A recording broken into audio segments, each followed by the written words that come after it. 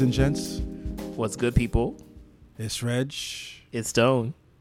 and welcome to 1-800 Reparations. We are your hosts. Right now, for all that white guilt flying around, instead of trashing the van stores, we ask you to donate to us, black people, directly. We take credit cards, we take PayPal, we take Bitcoin. All the money you give to us, we guarantee will go to black people. All that guilt you feel, give it to us. Alleviate your soul. Feel better about the world and know that somehow, some way, you're paying us back for all that white supremacy. Thank you. There's actually somebody doing that. Like, oh, really? Yeah, if you follow, I think it's Aaron _ Phillip on IG. Basically, they're just saying like, oh, this black trans woman needs like $3,000 to pay her car note or whatever. Here's her Cash App. Like, Nice. Awesome. It's literally just that. Like, oh, this person needs like $2,000 to pay their rent. Here's their Cash App. Here's their Venmo.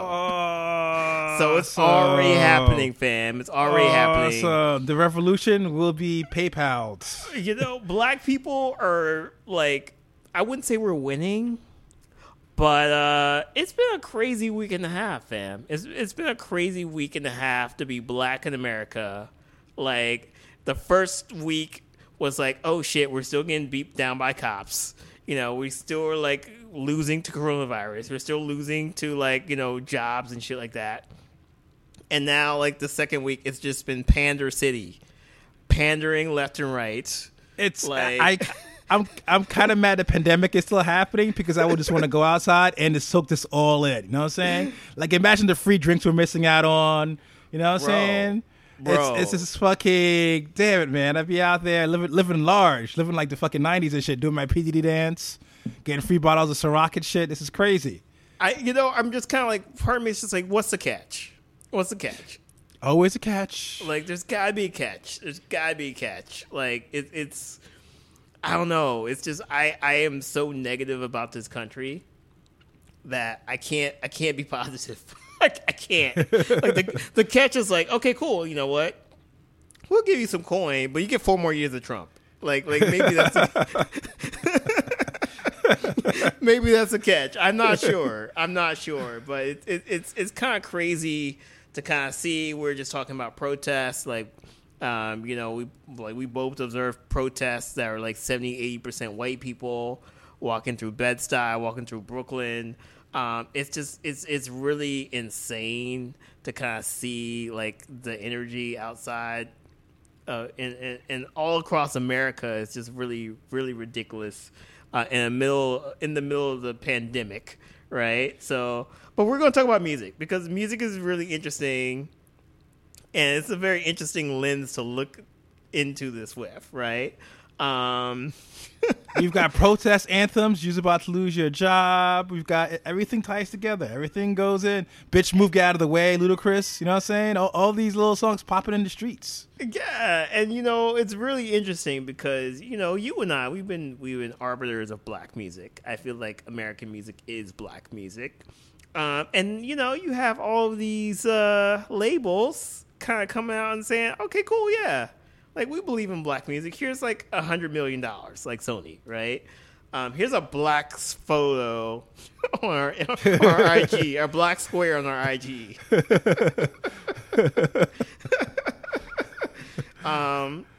You know, which is really interesting. There's some artists that have been calling out the labels to kind of do more. I don't know. I'm sure there's a list of like labels. My favorite was Weeknd, of all people. Weeknd, who plays the narcissistic scumbag on his records, you know, stealing your girl, stealing your drugs, stealing your money. Even he was on some like, look, bruh, I give some money. Maybe you guys should give us some masters. Maybe you guys should give us some stuff back also. Yeah, and that's the thing, you know, like, not just the labels, but all of corporate America is like Black Square, Black Lives Matter. Like, it's crazy to me, like, Black Lives Matter 3 years ago was like a controversial term, and now it's like, shit. Who was it? It's like Now and Later or something like that. Like some like candy company was like Black Lives Matter with the black background and the white text, and we support all black people. Like now it's literally just it's like the latest hashtag, right? It's like FOMO. Like everybody needs to say Black Lives Matter, right? It's super insane. Although it's funny too because like now I'm Googling all of like the brands that I use, and I'm just kind of like, yo, like, do you think Black Lives Matter? Like King Arthur Flower, right? King Arthur Flower. I'm like, oh, like let me check your IG. But the problem is obviously, and especially with the music industry, it's one thing to like donate money, and it's another thing to like whatever. But I think The Weeknd is. I think he makes a good point. It's like it's not cool. Like that's a tax break for you. What about empowering artists and empowering artists of color, especially in this moment? You screwed over so many artists. It's funny, like somebody like Leo Cohen like come out and saying Black Lives Matter. Like, fam, but you screwed over so many artists. Yeah. With these jacked up 360 deals. Yeah. Like where's that action at? Yeah, no, it's all performative like wokeness, and it's like, and don't get me wrong, like you said, the idea that Black Lives Matter, and it's an unfortunate thing, but it's in the end, I guess it's working out where it went from something that was almost a slur and seen as oddly enough like Black Panthers in the '60s. But now it's a phrase that's accepted. People are kind of marching out there. People are kind of trying to fight for quote unquote justice and equality. Like I said, it's something where I haven't seen, and not to be funny, there's been continuous marches for, regarding police brutality, but I've never seen anything on this scale, and never seen any that, where it's a wide variety of people. We've kind of been joking about how, the protests are fucking mainly white in New York City, but even that's a positive where you see, like, I've seen things where, it looks like a whole bunch of queer women in Park Slope. It looks like a whole bunch of like weird hipster kids in fucking Bed-Stuy. On Sunday I went to when I was near 79th Street, 79th precinct in deep in Bed-Stuy. It was mainly black folks that had a little gospel thing happening. It's something where it's a wide demographic, so it's kind of cool kind of seeing this change. At the same time, it's very easy where, it's summer, everybody's working from home. They kind of go out there, march, get your selfies, feel really good about what you've done, and still underplay your black employees back at the fucking office. You know what I'm saying? Yeah, oh no, definitely. And I think the second part of this movement is calling out the people who are trying to be woke, right? And you're seeing that with this is not music, but like Bon Appetit, right? Like the dude's like, oh, Black Lives Matter, and then like the next day denied his black assistant a raise, right? So now it's just kind of like, all right, cool, like F you, pay me, basically, which is, I think it's going to be very interesting in the music industry because again, like the music is very much like. A lot of these white people have pretty much built their careers off of black bodies, right? So I think that's going to be the most interesting thing to come out of this. I think that the protests are beneficial. And I do think like this is a very interesting moment. But I really hope that we continue to press these companies to really make real change. And I think that's going to be the real revolution, right? When artists get to own their masters, when more executives of color are hired, not because they're a black face or a brown face, but because they're actually, they've been capable all this time. Yeah. And they're hired as VPs, as C-suite, like things like that, right? I feel like that's going to be very interesting. In the music industry, but what's really interesting though? It's just like it is kind of interesting to see like who's giving the money. Like I won't skip down the notes here, but like BTS donating $1 million, to Black Lives Matter, and then the most interesting thing is like their fan base Yes. also matched $1 million, right? Matched $1 million. They've been doing anonymous, like the hacktivists anonymous. They've been doing that work. Is it's like there's been a couple of times when like various police departments were like, please upload any images of violence and yada yada yada, basically trying to ask the public to help snitch on protesters, and they kill those servers. There was a period of time where they had I think it was white privilege or some kind of coded hashtag, and they took that bitch over, and it was all fucking K-pop videos. Yo, it's crazy because it's really interesting because I know some black people who are very kind of active in the K-pop space, and that fan base, is actually kind of racist. So it's actually kind of interesting to see like this happened. But I think this is a very interesting, again, like it's very unexpected. Did not expect like BTS to like kind of do this, but I feel like they've activated their fans in a way that like nobody else is doing. And I gotta give them credit for that. Like that's really incredible. Again, it's not about just giving the money, but it's also like disrupting all of these kind of systems, police systems, media systems, and activating your fan base to kind of like actually make real change. And that's crazy. I'm speechless. I'm really kind of speechless at something like that happening, to the point where it's really interesting.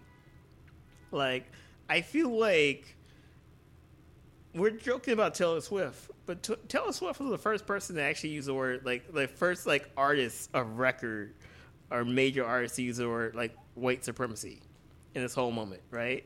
And I feel like once they saw Taylor Swift doing it, it was open season. Yes. I think it's the idea of, and I mean it's unfortunate because you figure that at this point, at this stage in the game, people will kind of follow the consciousness. I mean, but the conscience. Sorry, but it's the idea of where, like, once that well kind of opened up, it's like you're either with us or against us. I think is the popular thing, and it's very good that a lot of people are kind of following the movement. They're into the movement. They're kind of putting showing up. Like you said, though, I think it's doing a little deeper. It's very easy to kind of say, Black Lives Matter, bam, here's a check for fucking $100 million.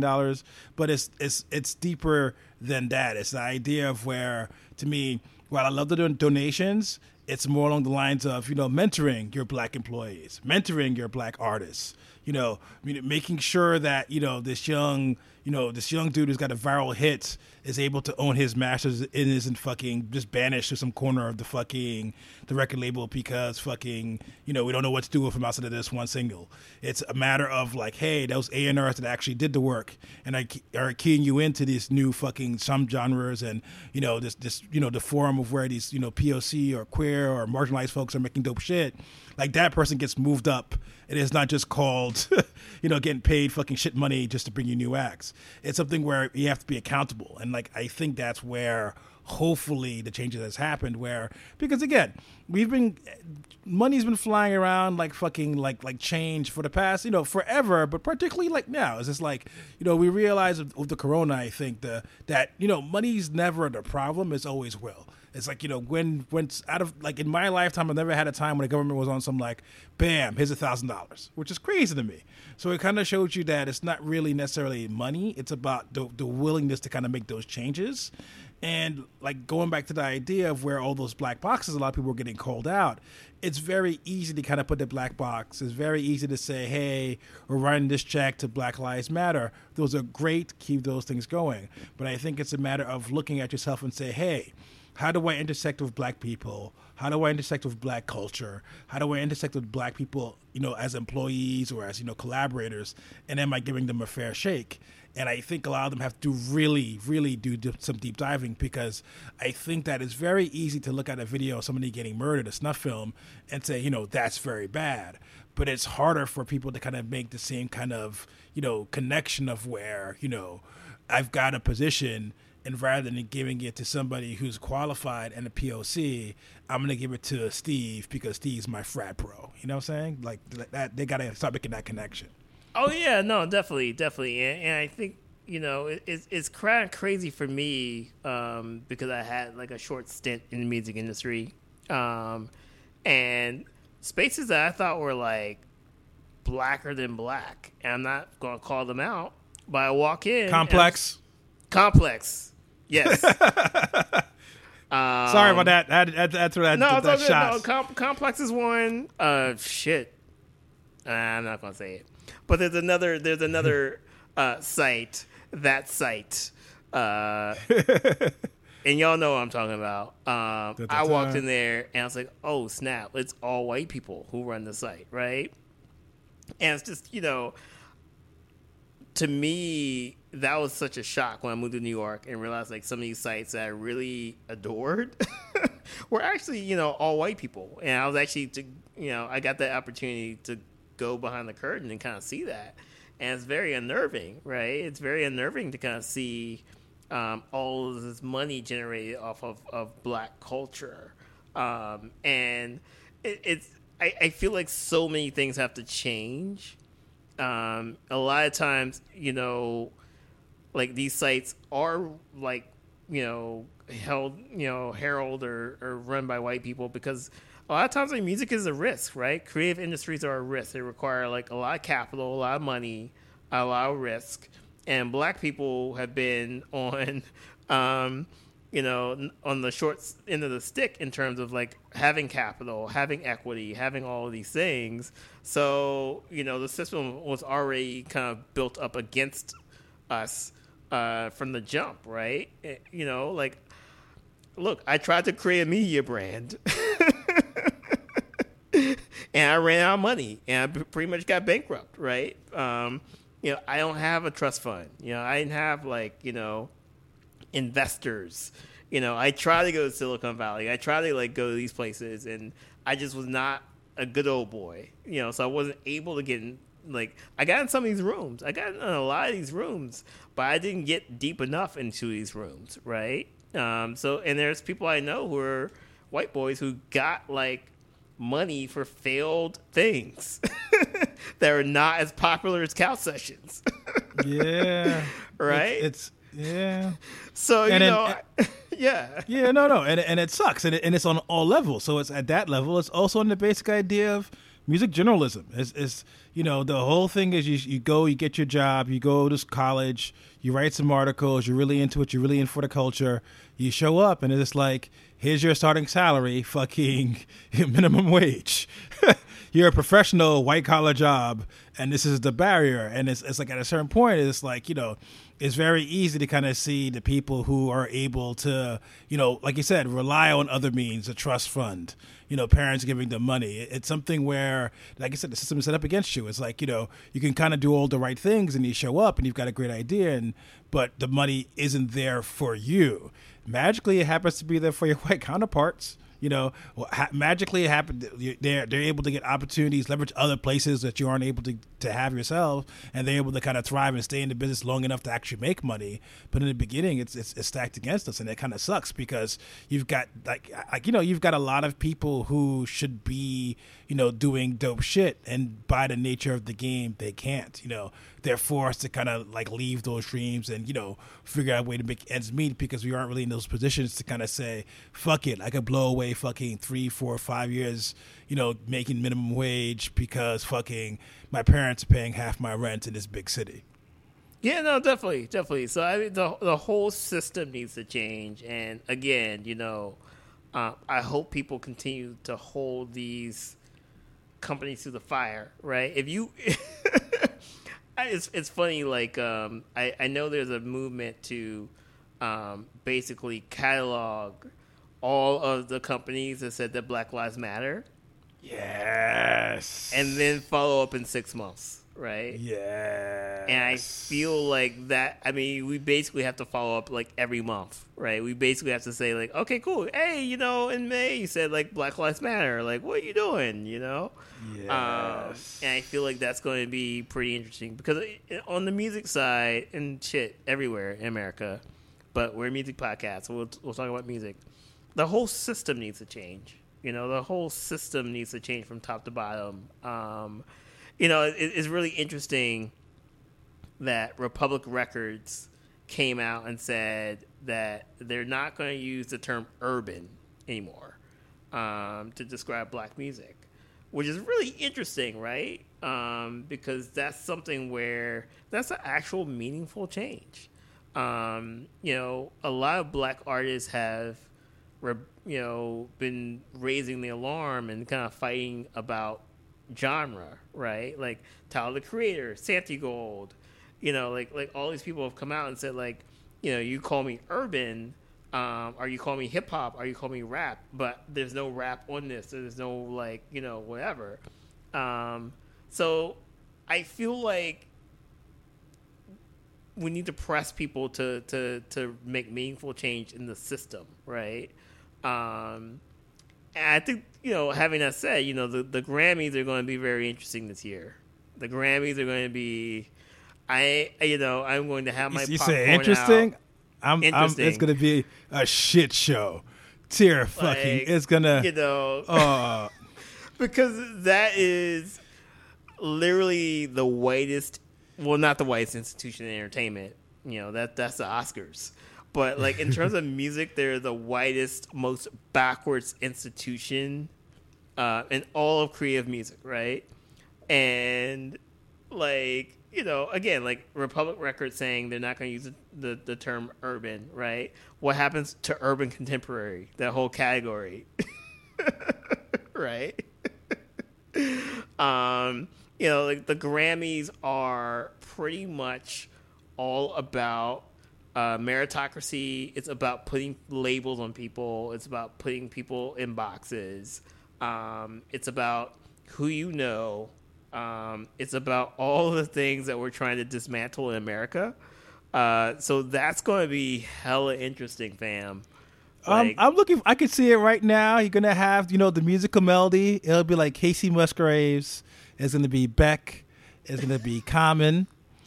It's gonna be fucking Billie Eilish, and it's gonna be an ode to Black and Proud fucking James Brown. It's always got to be Common. It's always got to be Common. Common is the automatic. He's gonna be out there. He's gonna do little pro black raps. It's always going to be Common. Common is because it's like we need some black spoken word, but not too black. We need some revolutionary hip hop, but not too revolutionary. Yeah, not too revolutionary. No Kendrick. We can have no Kendrick, but Common right in that sweet spot. It's. Like I said, it's I am and we've discussed this. I don't want to be that pessimistic guy, but going back to, like you said, the idea of keeping these guys accountable, going back in to check in a couple of months later, I just hope that it's very easy to talk. We could all go into our little, Photoshops, put a little black square, type that in. I guess what would that be? White gilt fonts. Type it up in white gilt fonts. Black Lives Matter, and post it up. Is the idea of where, long term, what are we doing for me? Long term, let me see your C-level board. Let me see how much you're paying these artists. Let me see how much you're paying these employees. Let me see your mentorship. Let me see some shit. You know what I'm saying? That's what I want looking for in my life. So yeah, that's what's happening there. The class. Yeah, I mean, look, I've been speaking a lot, and again, I'm getting my popcorn out. I'm going to start holding some of these companies' feet to the fire. I'm sure everybody's listening. Will do the same. And look, we are at this weird precipice where like everybody's listening, where like even white people are like, oh shit, like this is messed up. Black people are struggling. Oh my goodness, like I didn't know that 2 weeks ago. So. We're at this weird place where a lot of this stuff is happening. So I just hope that we continue to make real change. Like, why not? So yeah, you got nothing else to lose, and we got plenty of times on our hands. Exactly. That's why all this shit is popping off. We have nothing else to lose. Like it's like we've all watched all the Netflix shows, we've done all the puzzles. It's just like, what else can we try? Activism. That'll be a fun hobby. And on that note, we're going to talk about the reason we have this podcast: music. New music. I guess we'll start off with one that came out a couple of weeks ago. It's Mr. Gibbs and Mr. Alchemist. It's a record named after a favorite meal of mine, Alfredo. Yeah, so this is Freddie Gibbs' follow-up album to Bandana with Madlib, and then prior to that, I think it was Fetty with Alchemist as well. And Freddie has found his lane, dude. Like I feel like this album just like kind of fits like a glove. It's Freddie Gibbs spitting over like just nice boom bap hip hop beats. Freddie Gibbs is like a plate of Alfredo. Like I feel like his voice is just like really rich and thick. And I don't know. Some people might say that he's kind of repeating. He's trying to repeat what he did with Madlib and whatnot. But I don't know. Like I really enjoy this album. I really Yes, I feel like it's different. I feel like because of Madlib, because the thing about like with Alchemist is at least current era Alchemist, and even back then, it's a mooded atmosphere. He creates this like minimal amount of drum work. Just like a eerie loop or maybe a jazzy loop. Very, very, very atmospheric. Very driving around. Just a vibe. Let's just say. I think of somebody like Freddie, he's such a great MC, and like with just the technicality of the way he raps is great. So you give him that kind of palette, he'll just find new patterns, new flows. It's like here's a painting, paint whatever you want.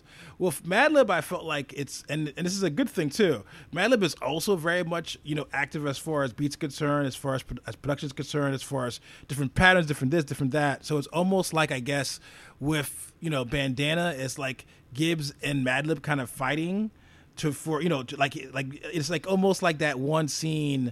I think it was MTV Punk'd when basically they gave I think it was Redman, or they gave basically a bad beat to somebody, had to rap over that bad beat. The thing is, Madlib is such an accomplished producer that you give Gibbs a beat and he's got to figure out a way to master it. Where as far as Alfredo's concerned, Alchemist is somebody where it's like, here, I just gave you a palette, you kind of work with it. And that's what I kind of found like fascinating about this, is the idea of where Gibbs was killing it just because he had so much space to kill it. He doesn't really have to adhere to any weird patterns because the way Alchemist produces is just like, here, this is a vibe. Not to say that, and again, Madlib is a god, Madlib is great, but Madlib's beats tend to be kind of busy, where Alchemist is totally different. Not that anyone is better than the other one, but it's interesting to kind of see how he attacked it differently, because like he was like, some of this is like the Scotty Beam song. You know what I'm saying? He's just dancing around bars. It's kind of it's almost like, I'm trying to think of what there. You know what I do it here? It's like gymnastics. It's like you've got gymnastics where it's like you've got to go out there and you have to do the fucking, you have to do your exact fucking choreographed moves, and you've got freestyle where it's just basically whatever the fuck you want. You know what I'm saying? And I think that's the difference between these two albums. Where you had one where it's very almost meticulously put together, and this one where it's just like we're just rapping. Yeah, no, definitely, and it's funny too because I feel like it's really interesting because Alfredo feels like more of a mixtape, whereas Bandana kind of felt like there's some time put into that album, and even with like all the videos with Bandana, they all kind of like stitched together and have this whole like cinematic like arc, things like that. Whereas there's a lot of times where I feel like you could tell that all Freddie Gibbs was doing was watching Netflix and the ESPN Michael Jordan documentary. I mean, he referenced that ESPN documentary like 5 times. He referenced like Tiger King, like it was basically kind of like, yo, I'm quarantined, like, hey Alchemist, you got some beats for me. But having that said, it still felt super cohesive. It still felt like a complete project, and I just feel like I feel like it's just so interesting to me to see an artist like Freddie Gibbs kind of find his lane. And I feel like he's found his lane because I started listening to some of the earlier Freddie Gibbs and him working with different producers, and it sounds jarring to me now, right? I feel like he either now needs to work with Alchemist or Madlib, you know, because you know, it's just like let's take like really high quality beats. Let's take, you know, this kind of like you know, storytelling, like drug, like whatever, like storytelling. Let's put that over it. Let's get people like Tyler and Rick Ross, which I thought those features were great. You know, I thought the Rick Ross feature was great. I thought the Tyler feature was great. You know, like I feel like everything kind of came together, and just like Bandana was one of my favorite albums of last year, this is becoming my favorite album of the year. I feel like if you like hip hop, like there's nothing wrong with it. Like wrong with this album. I feel like it's just like a great hip hop album. And again, like it might sound like a mixtape, and I feel like it came together like a mixtape, but it just doesn't sound like it was rushed. It just sounds so natural and organic. Even if it was rushed, like I can't really tell. Yeah, there's no weird clunkers. It's not like there's anything where it's like, oh, here's this weird sample and fucking, you know, Freddie Gibbs is trying to do fucking Jamaican patois. It's just smooth from beginning to end. It's infinitely playable. It's an album where, you know, I was riding around to it, it played, and it started off again, and I was like, fuck it, let it ride. You know what I'm saying? There's nothing, it is a nice piece of work, and, you know, props to them. Like, it's something where you've got somebody who's been rapping for a long time, a producer who's been producing for a long time. They're both in their zone, they're both in their bag, and they came together and made a dope record. So, you know, props to them. Yeah, definitely. And the next one is, I'll start this one off, Run the Jewels. Speaking of people who've been rapping and producing for a whole time, check that segue. So this is the fourth record. I won't say they're controversial, but you've got Killer Mike, you know, a rappity rap dude from the Outkast camp, you know, linked up with LP, who's basically one of the big overlords of New York City underground, where he's never really bubbled up, but you know, Def Chuck's Company Flow is his world renowned as far as being like that.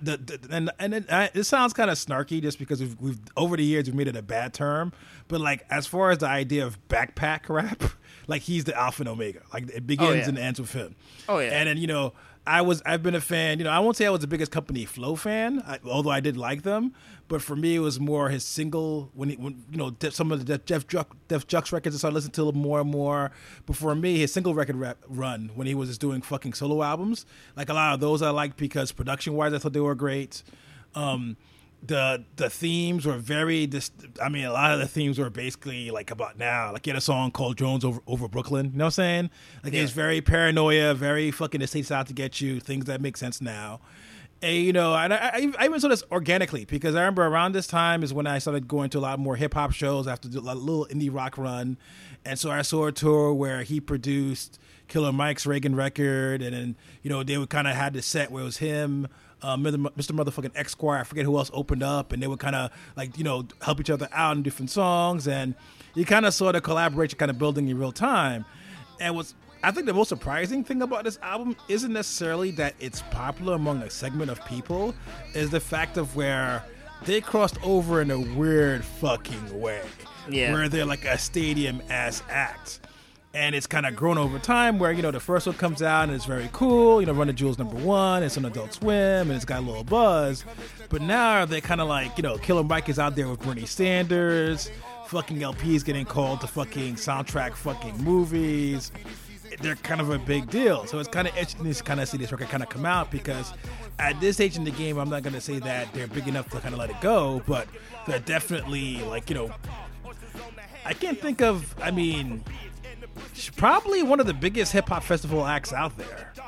I can't think of anybody. Yeah, like obviously you'll always have a Travis Scott, you'll always have a Kendrick, you'll always have these big name acts, but like they play Coachella and their name isn't necessarily in the small tiny font on the bottom. You know what I'm saying? Oh yeah. And I think it's the idea of the way they do it is because aesthetically, kind of, you know, a lot of heavy 808s, a lot of boom bap, a lot of almost industrialist production. But I think because of the way LP kind of flips it, it's also oddly enough, and it's only hit me a lot of EDM kind of things. Oh yeah, a lot of because it's like a lot of the industrial things will kind of drop, And it's like, oh shit, it's just like, it doesn't really make you think of fucking Avicii or fucking Calvin Harris. But if you're a young kid who kind of, who's grown up on EDM, you kind of show up there and you've got these 808 hits kind of coming at you very bassy, and then fucking a weird synth sound kind of comes in and it kind of hits that same part of your brain.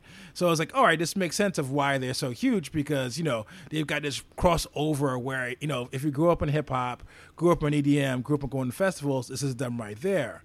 So this is kind of like, like this would be like, I won't say a no-brainer, but this is kind of them kind of doing what they do well. For me, I liked it a lot. I won't say I loved it. Some of them I thought were some near misses. There was one track that had a Gang of Four sample, which I thought was a little cheesy and a little bit too on the nose. But it's just like, it's just them kind of rapping. Obviously, it kind of takes a while to kind of get used to it because, one of the big things about the project itself, kind of like I mentioned how LP, his solo records were very much about like, socioeconomic issues, living in New York City, the rich getting richer, yada, yada, yada, where Run the Jewels kind of takes that basic idea and kind of makes it more revolutionary, where Killer Mike is calling for you to kind of, go out there and throw Molotov cocktails, where at the same time, as we've all seen, tends to have his own conservative streak at times when it comes to gun ownership, when it comes to business ownership. So it was kind of an interesting record to kind of drop where, very, very revolutionary, but at the same time, there's a certain level of, and I, for lack of a better term, cheesiness to the whole fucking kind of thing. It's revolutionary, but with a slight wink at the audience. Yeah, definitely. So yeah, it's really interesting. Like, I'm not a huge Run the Jewels fan. And a lot of that is just because of their fan base. It's like young white kids who, like, this is probably like the only hip hop they listen to. You're right, where it's like, it's a lot of EDM crowd and a lot of people who probably would be into punk music or like indie rock and like whatever. Like they've been able to craft this really interesting festival crowd. Yes. That I find to be very annoying. I can't stand those folks. And I'm just like, I've seen them Run the Jewels live. Like, they put on a really good show. And the funny thing is, like, me, I'm not a huge fan. I'll listen to a Run the Jewels album, and I'll probably never come back to it. But I'll listen to a Run the Jewels, like, song, and I'm like, oh, snap, this knocks. And I was just like, oh, snap, So they make good music. They have a really amazing sound. I'm actually not mad at the whole Run the Jewels project, because you have two rappers who solo, they were never like the biggest thing, right? Like, people know about Killer Mike, but like Killer Mike was not the biggest thing to come out of Atlanta. People know about like LP, but he's definitely not the biggest thing to come out of New York, right? So their solo careers were fledgling, and they were able to put something together as this like unlikely duo that knocks, and I can't even be mad at that. I'm just not the biggest fan, but again, like their music gets used a lot in in TV shows and stuff, and I'm just like, and I go back to them. I don't know if you've seen like the third season of Ozark, but like there's a Run the Jewels song at a pivotal moment that was like perfect timing. Oh, no way. Shit. Yeah. And so, without giving away any spoilers, but yeah, this album, Run the Jewels 4, it's probably it's a lot of people are saying it's their best album to date, and I kind of see that. The biggest thing about Run the Jewels is like, you do have this like revolutionary streak, but lots of like dick jokes and lots of like, kind of sophomoric humor, which again, like, is great for like a 16-year-old white kid, right? But dude, I'm pushing 40, black man living in Brooklyn. So I was just kind of like, like whatever. I felt like there's a little bit more maturity here in this album. But also too, like, amazing collaborations. Ooh La La, I really love, like, Recognize, like DJ Premier. That beat is insane. And again, I'm a boom bap hip hop dude, so I love that. Zach De La Rocha rapping and still having it. Yeah. Yeah. On that track, just like that, to me, I was like, oh snap. again, like he walked out of 92. Like he literally just teleported in, angry as fuck. Yo, I'm like, yo, where are you, dude? Like why? Like, where's the Rage Against the Machine album? Like, come on, fam. Like, this is your time. Like, you weren't even the people weren't even ready for you back in like '94, right?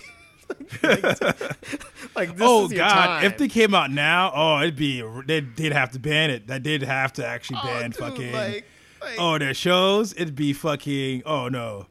You know, but yeah, I feel like subject matter wise, less dick jokes, like a little bit more, I would say mature.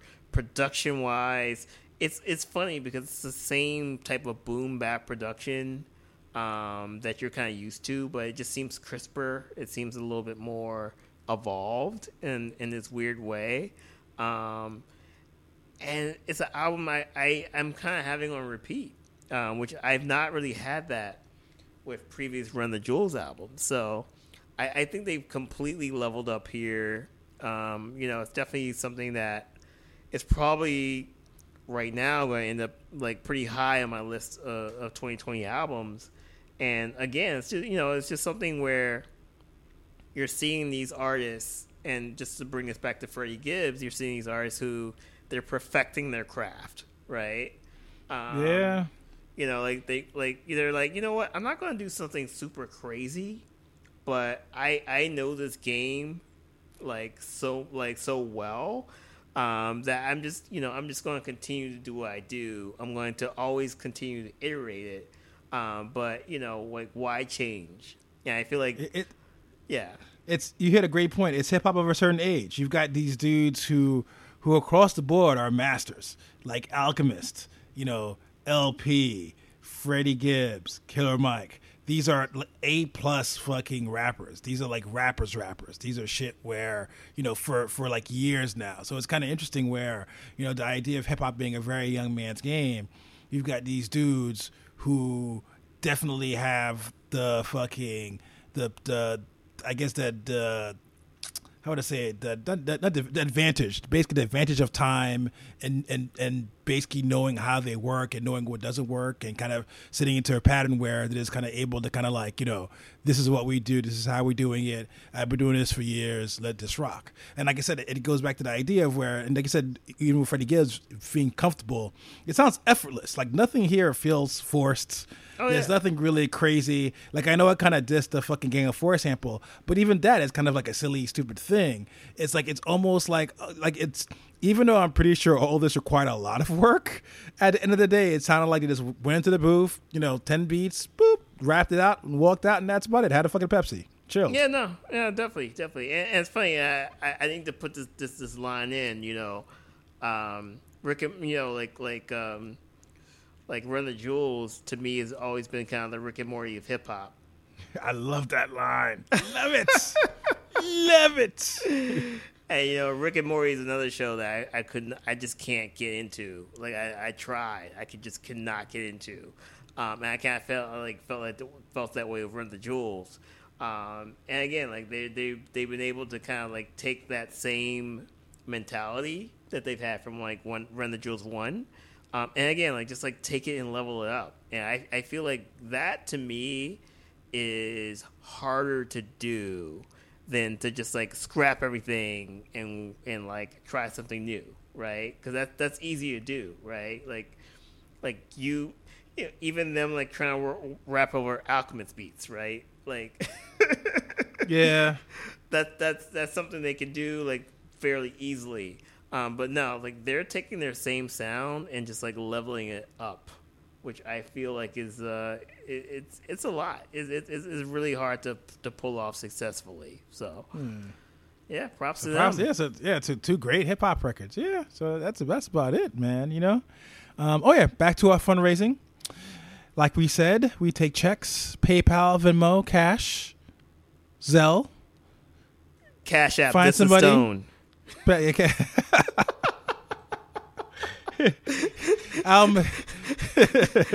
Dude, you gotta take advantage of the moment, fam. Oh man, they know where to find me. I'll take any and all things, any and all donations. We are two struggling black boys. Yes. Chuck, please adopt me. I want a rich family to come and adopt me. Rich white family at my age. Anyway, actually, don't do that. Donate to the Bell Funds. Donate to Black Yes, Lives absolutely. Matter. And we'll throw that in the link. Yeah, give cash out to who really matters, who's really finding the shit. And if you're in a position of power and a non-person of color and you've got a little bit of influence, make sure you help somebody up behind you, motherfuckers. Yeah, speak up. Put people of color in positions of power. Please, please, please, please, please. Yep. And on that note, it's Reg and Stone, and we love you, motherfuckers. Stay safe. Stay corona-free. And stay, I don't know. Stay black. Punch a cop in the face. Stay black. And if you're not, punch a cop in the face. Either or. If you're a minority, stay safe. If you're a white ally, just punch one. Trust me. You'll get out like fucking is 24 hours. Small fine. I know how this works. All right, people. Peace. Peace.